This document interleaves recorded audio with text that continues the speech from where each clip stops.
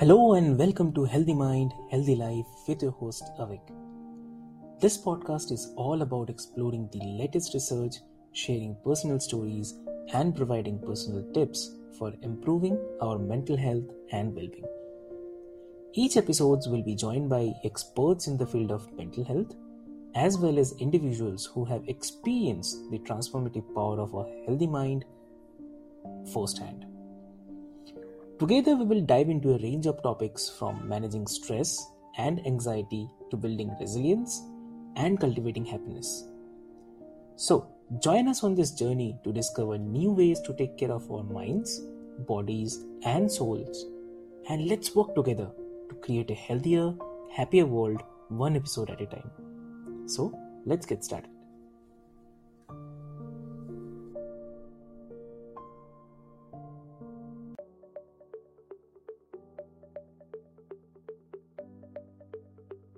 Hello and welcome back, listeners, to our another insightful episode of Healthy Mind and Healthy Life.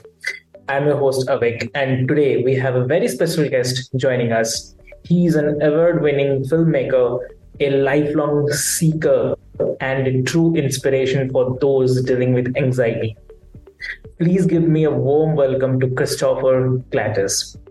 So Christopher is an extraordinary individual who, like many of us, face the challenges of anxiety head on.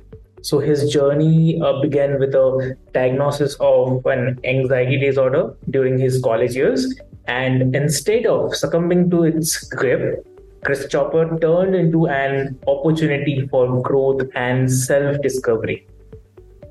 Motivated by his initial perception of anxiety as a weakness, Christopher embarked on a relentless quest to understand the healing capacities of the human mind.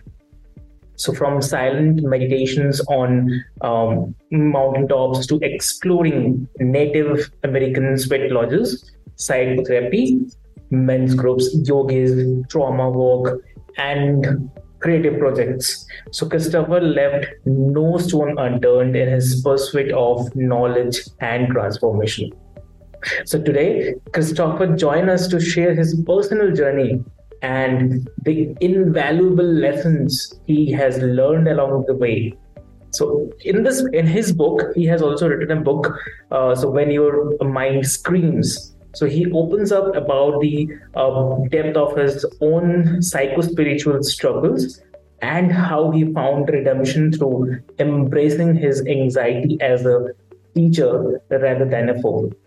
So now I must emphasize that Christopher is not a doctor, psychologist, or a celebrity. He brings a wealth of experience and expertise as someone who has lived and suffered from anxiety and panic for over 3 decades. So, through his own tools, ideas, and philosophies, he offers practical guidance to help fellow students face their anxiety head on. So just as he is. So welcome, Christopher, to Healthy Mind and Healthy Life podcast. And we are just honored to have you here today. So how are you feeling today? Vic, well, first of all, thank you for that amazing intro. Like, it was just like, I really appreciate that. It's wonderful to be here. And I'm actually feeling pretty fantastic today, and I'm happy to hear it. Whenever I'm discussing this topic and I know that I could potentially be helping one person, it's always a good day. That's great. That's the positive vibe I can actually feel. So with this, so we'll just proceed. So I have few queries, like not only for me, also maybe I believe my listeners would also love to learn about it because it's a great lesson for them. So can you share with us about your personal experience of being diagnosed with the anxiety disorder and how it impacted your life? Like, what motivated you to turn into an opportunity for growth? Yeah, well, it was, as anyone who struggled with anxiety, it's incredibly frightening when it first happens because it feels like, it's happening internal, it's happening in your body and you have no control over it. And that just feeds the lion, right? Or feeds the wolf. when going into college is where the dam kind of broke for me, and where I knew something was wrong. I mean, I was like, I can't struggle with this anymore. It was so intense. And the thing that I did was I just reached out to a psychiatrist because I just didn't know who else to reach out to. My parents were I look back now, were amazing people, but there was not a lot of emotional support when I was younger. And so my dad was very type A. So being a man, it felt even, I felt like a weakness. Anxiety felt like a weakness. And I didn't want to admit that to anyone, including myself.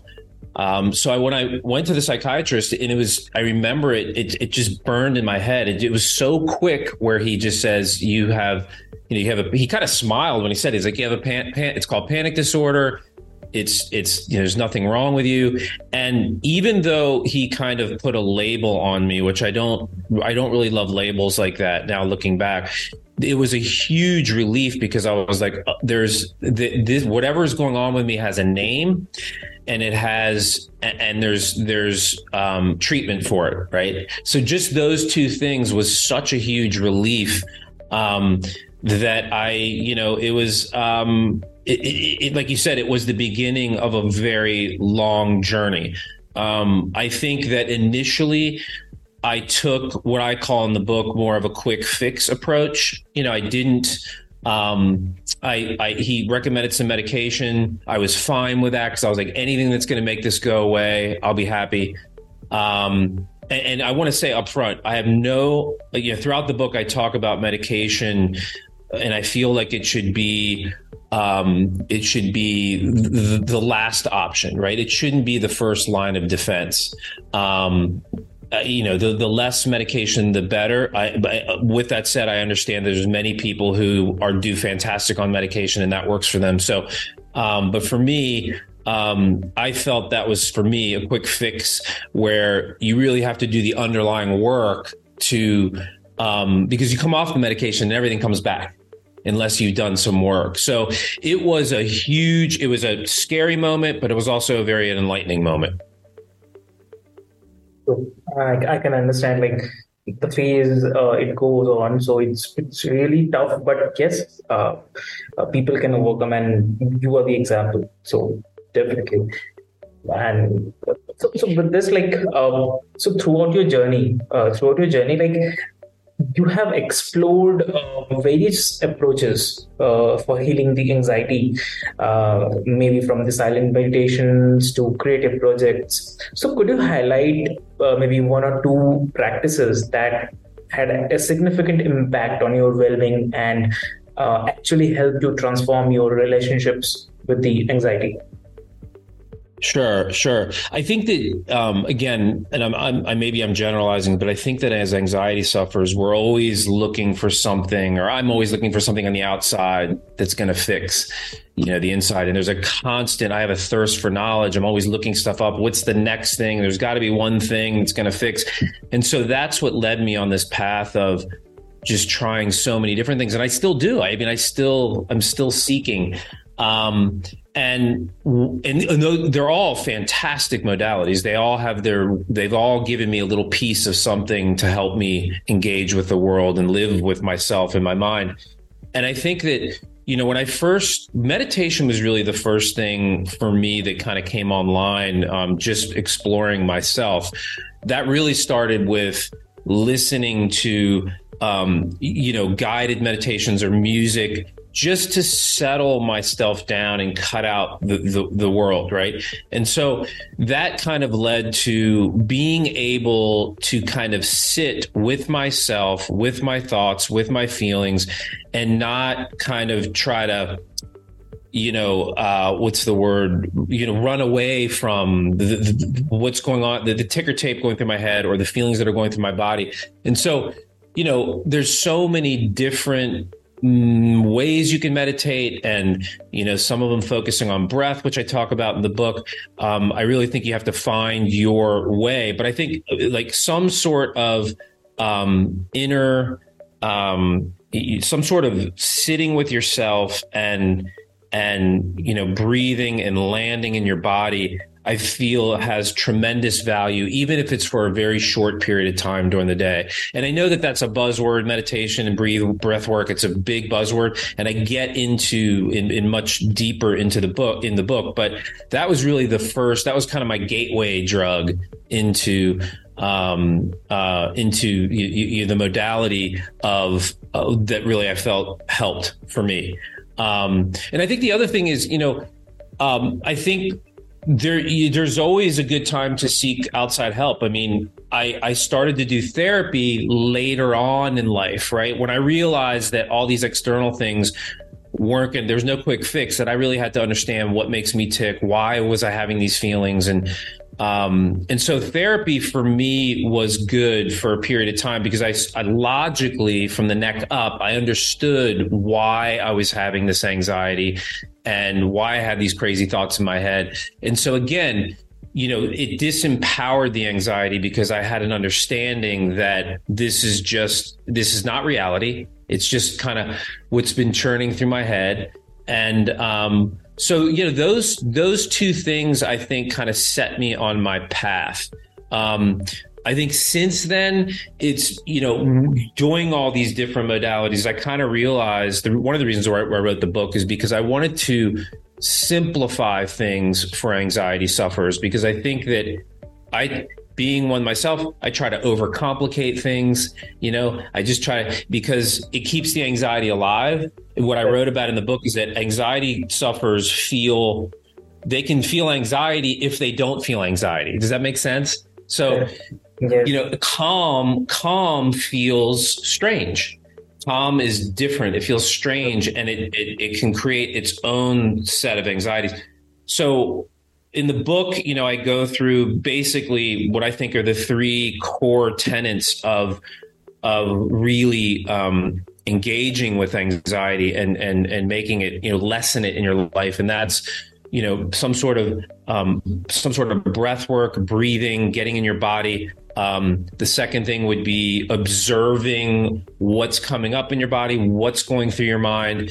And then the last one for me, which is the reason why I put it at the end of the book, is the hardest, is some sort of letting go, right? And that could be pushing yourself beyond what you think what's possible. But really for me, it's to stop resisting life. I think I've been resisting life for so long, which again creates anxiety. So I know that's a long answer. I don't know if that's what you were asking. Definitely, it's true. It's true, and I also liked what you have mentioned.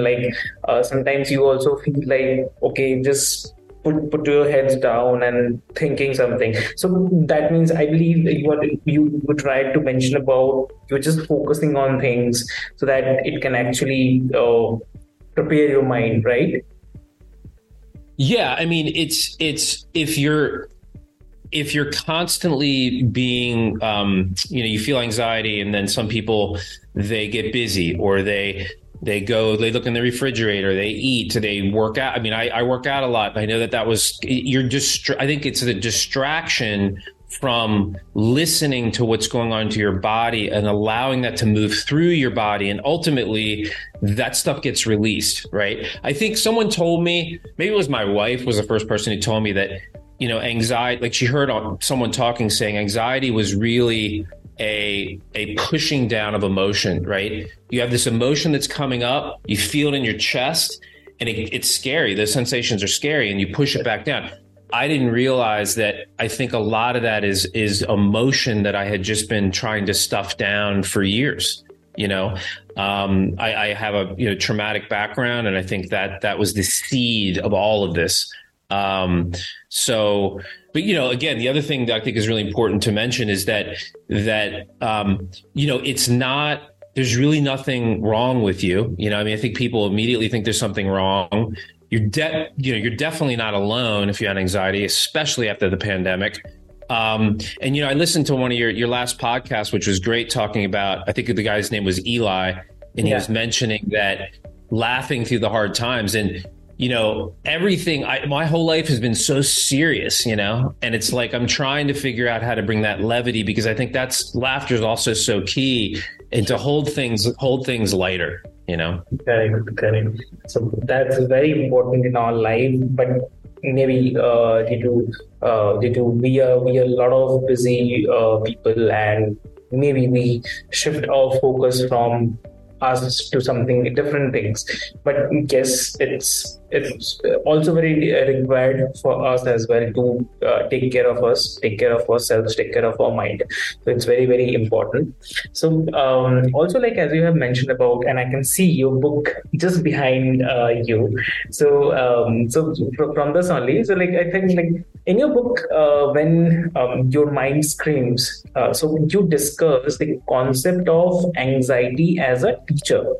So can you elaborate about this idea, like how embracing the anxiety as a teacher has influenced your own healing journey?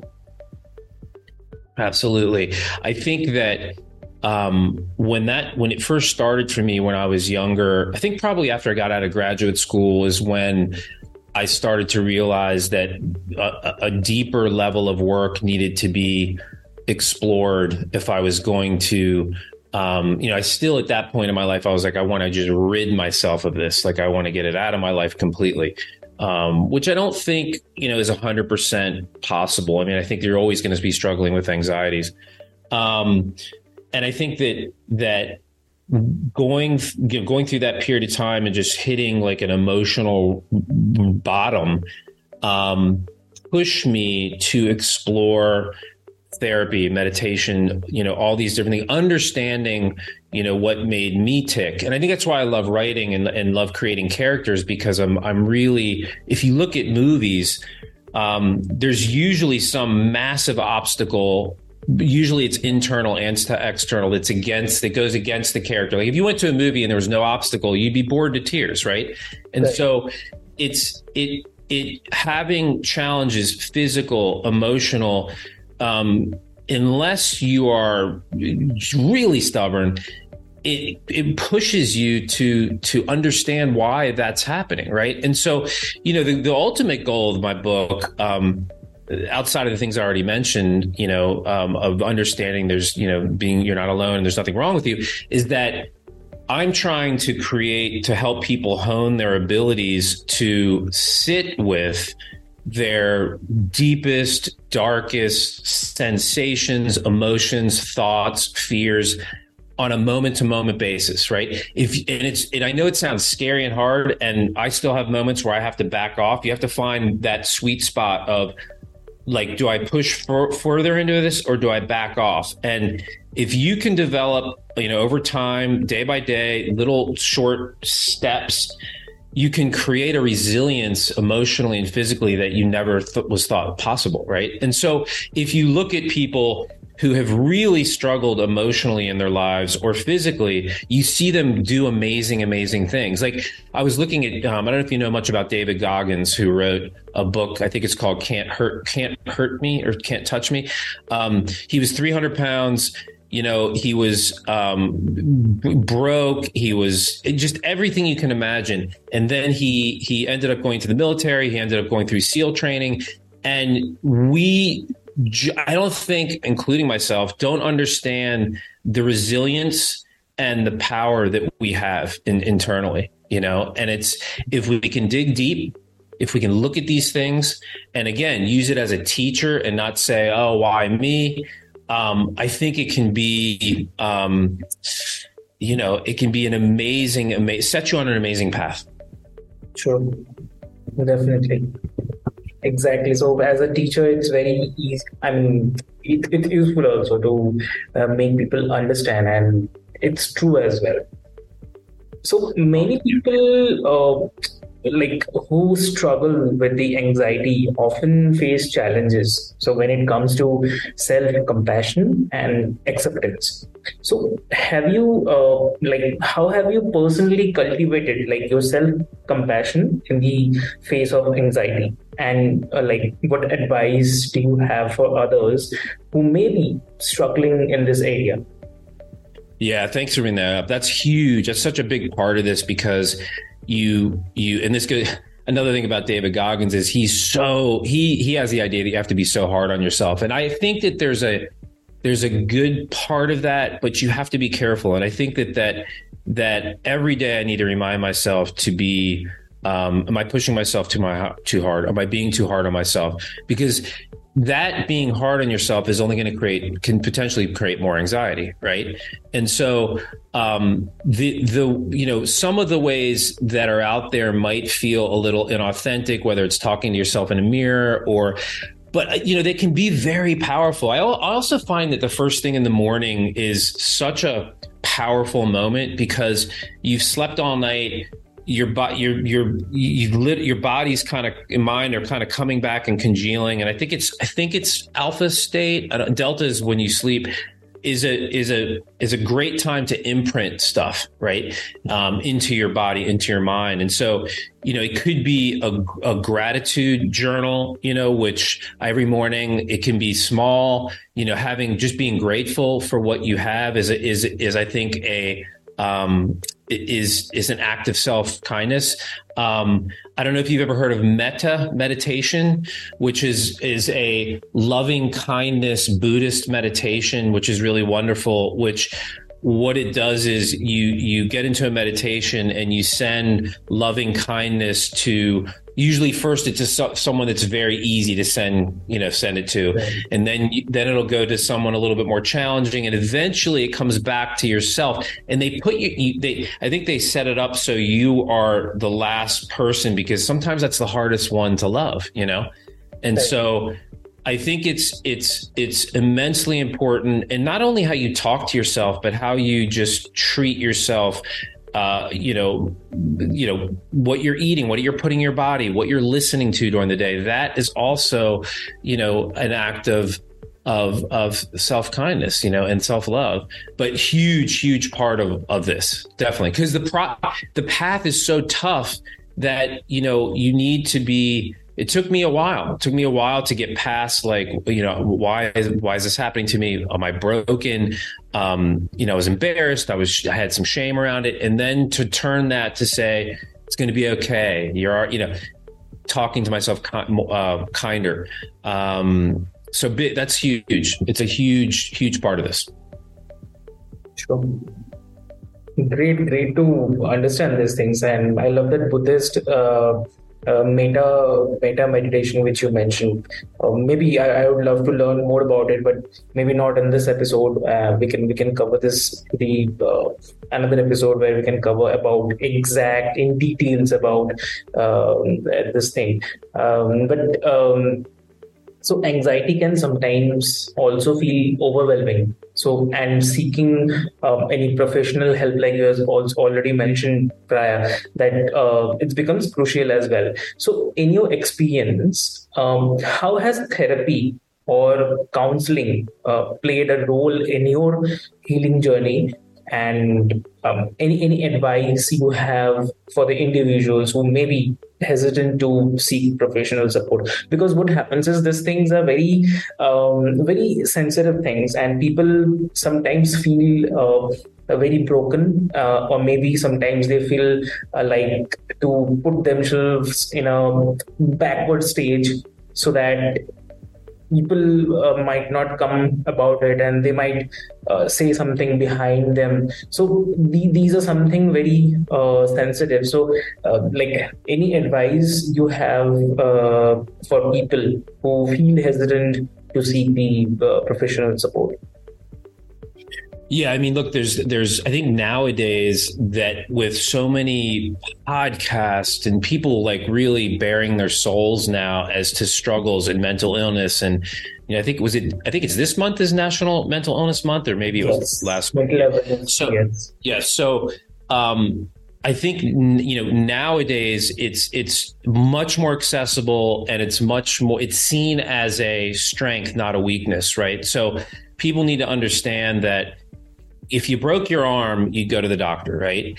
It's the same thing. So I think that sometimes taking that first step is tough, but once you take it, it's huge. And to answer your question, it was life-changing for me. I mean, it was, I not only did I do one-on-one, but I did group therapy, which then you start to see other people who are struggling with the very same thing you're struggling with. And it's, it's really kind of mind blowing. I will say that I got to a point. I am a very kind of mental from here up kind of guy.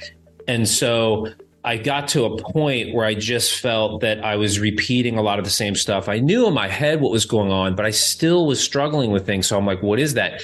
And so when I started to do some more trauma-based therapy, which was more somatic and about the body, because, and again, this is something you're hearing a lot about nowadays, that trauma and when I say trauma, it could be, it could be abuse that was horrible, or it could be the way your mother or father looked at you one day. It could be anywhere in between.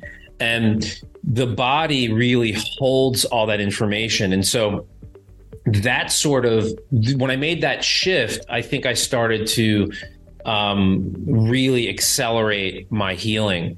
And again, it's a leap. It took a leap for me because I want a 1, 2, 3, like a blog post. Like, this is what you do. Boom, boom, boom, boom, boom.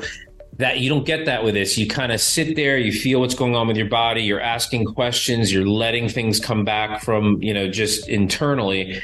But it was huge. I think that, also, I think it's much more accessible as far as a monetary, for a long time, it's very expensive. Right. And I think that there are, even some of the online Better Health, and there's certain sorts of platforms that are accessible for people that aren't terribly expensive. So, and there's even free,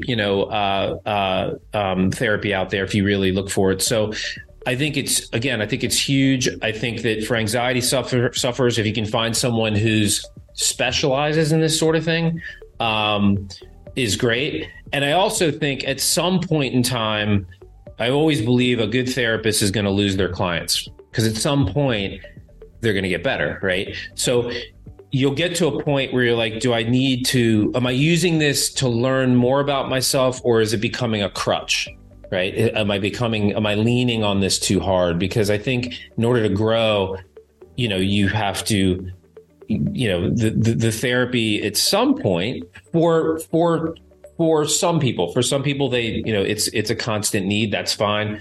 But I think it can become a crutch. But it was an amazing modality in my life. That's great. That's great to hear. Like, it's very powerful thing, like you have mentioned. And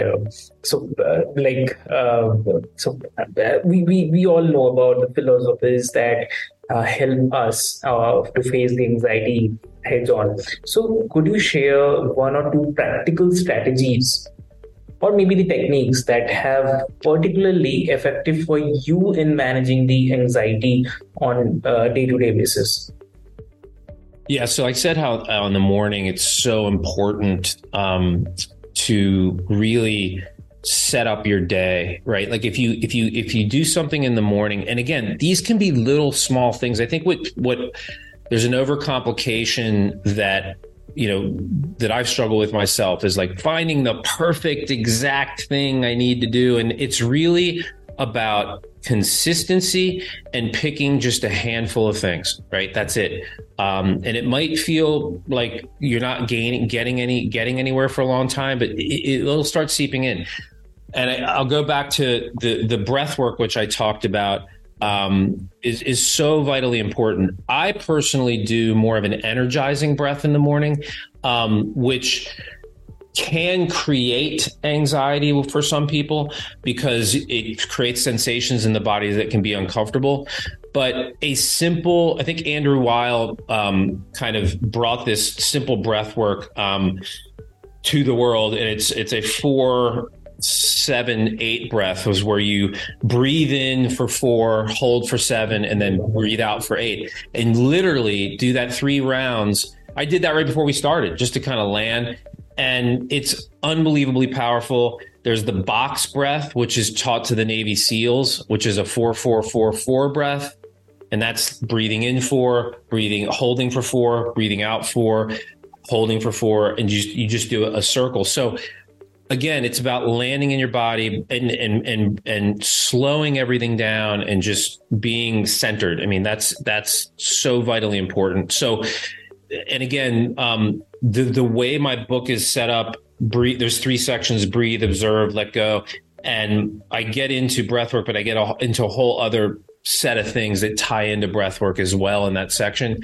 But breathwork, unbelievably powerful.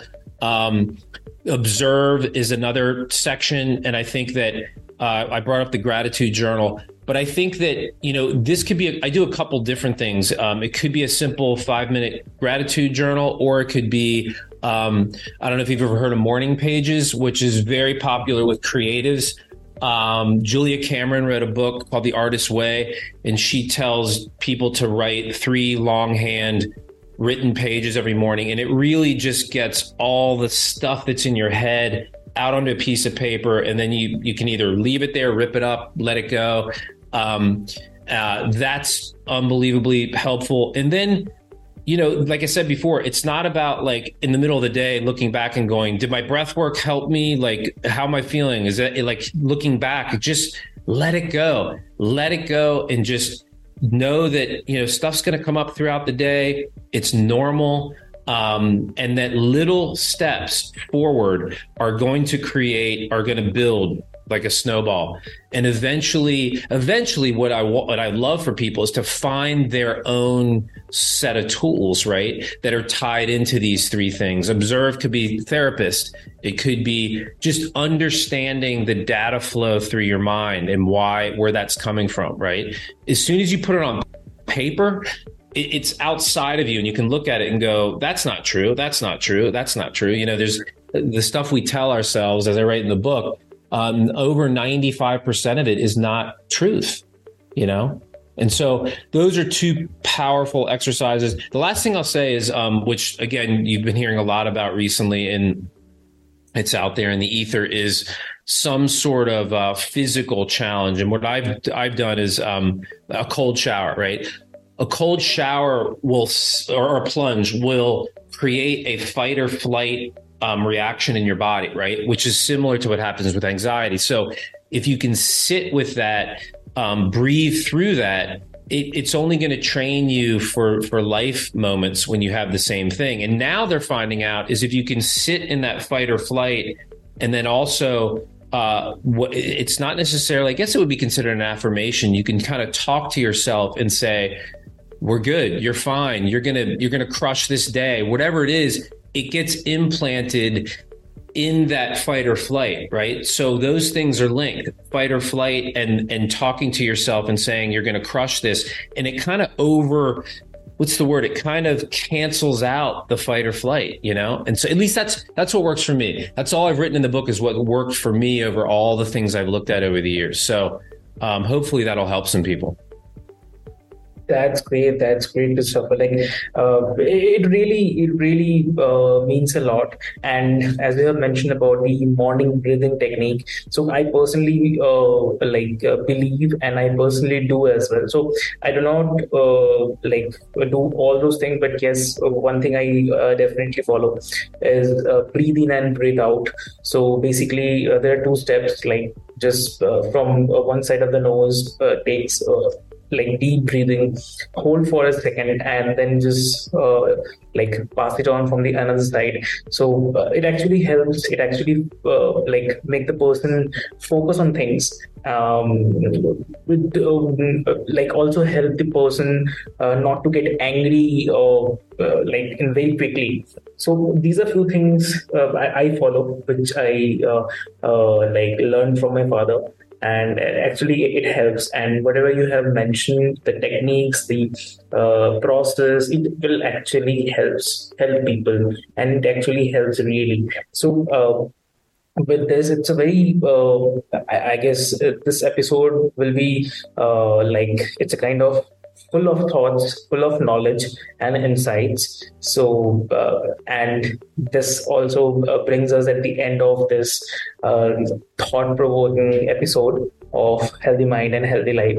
So I want to extend my heartfelt gratitude to you, Christopher, for sharing your remarkable journey and insights on navigating the anxiety with resilience and courage.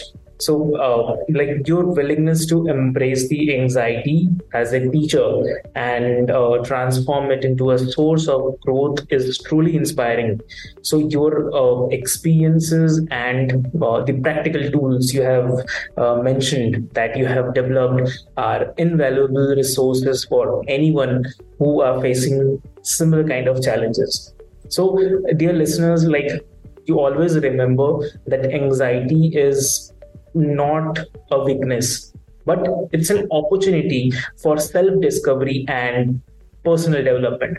So, by adopting Christopher's philosophy of self compassion and acceptance and actively seeking support, you can embark on your own paths towards healing and well being.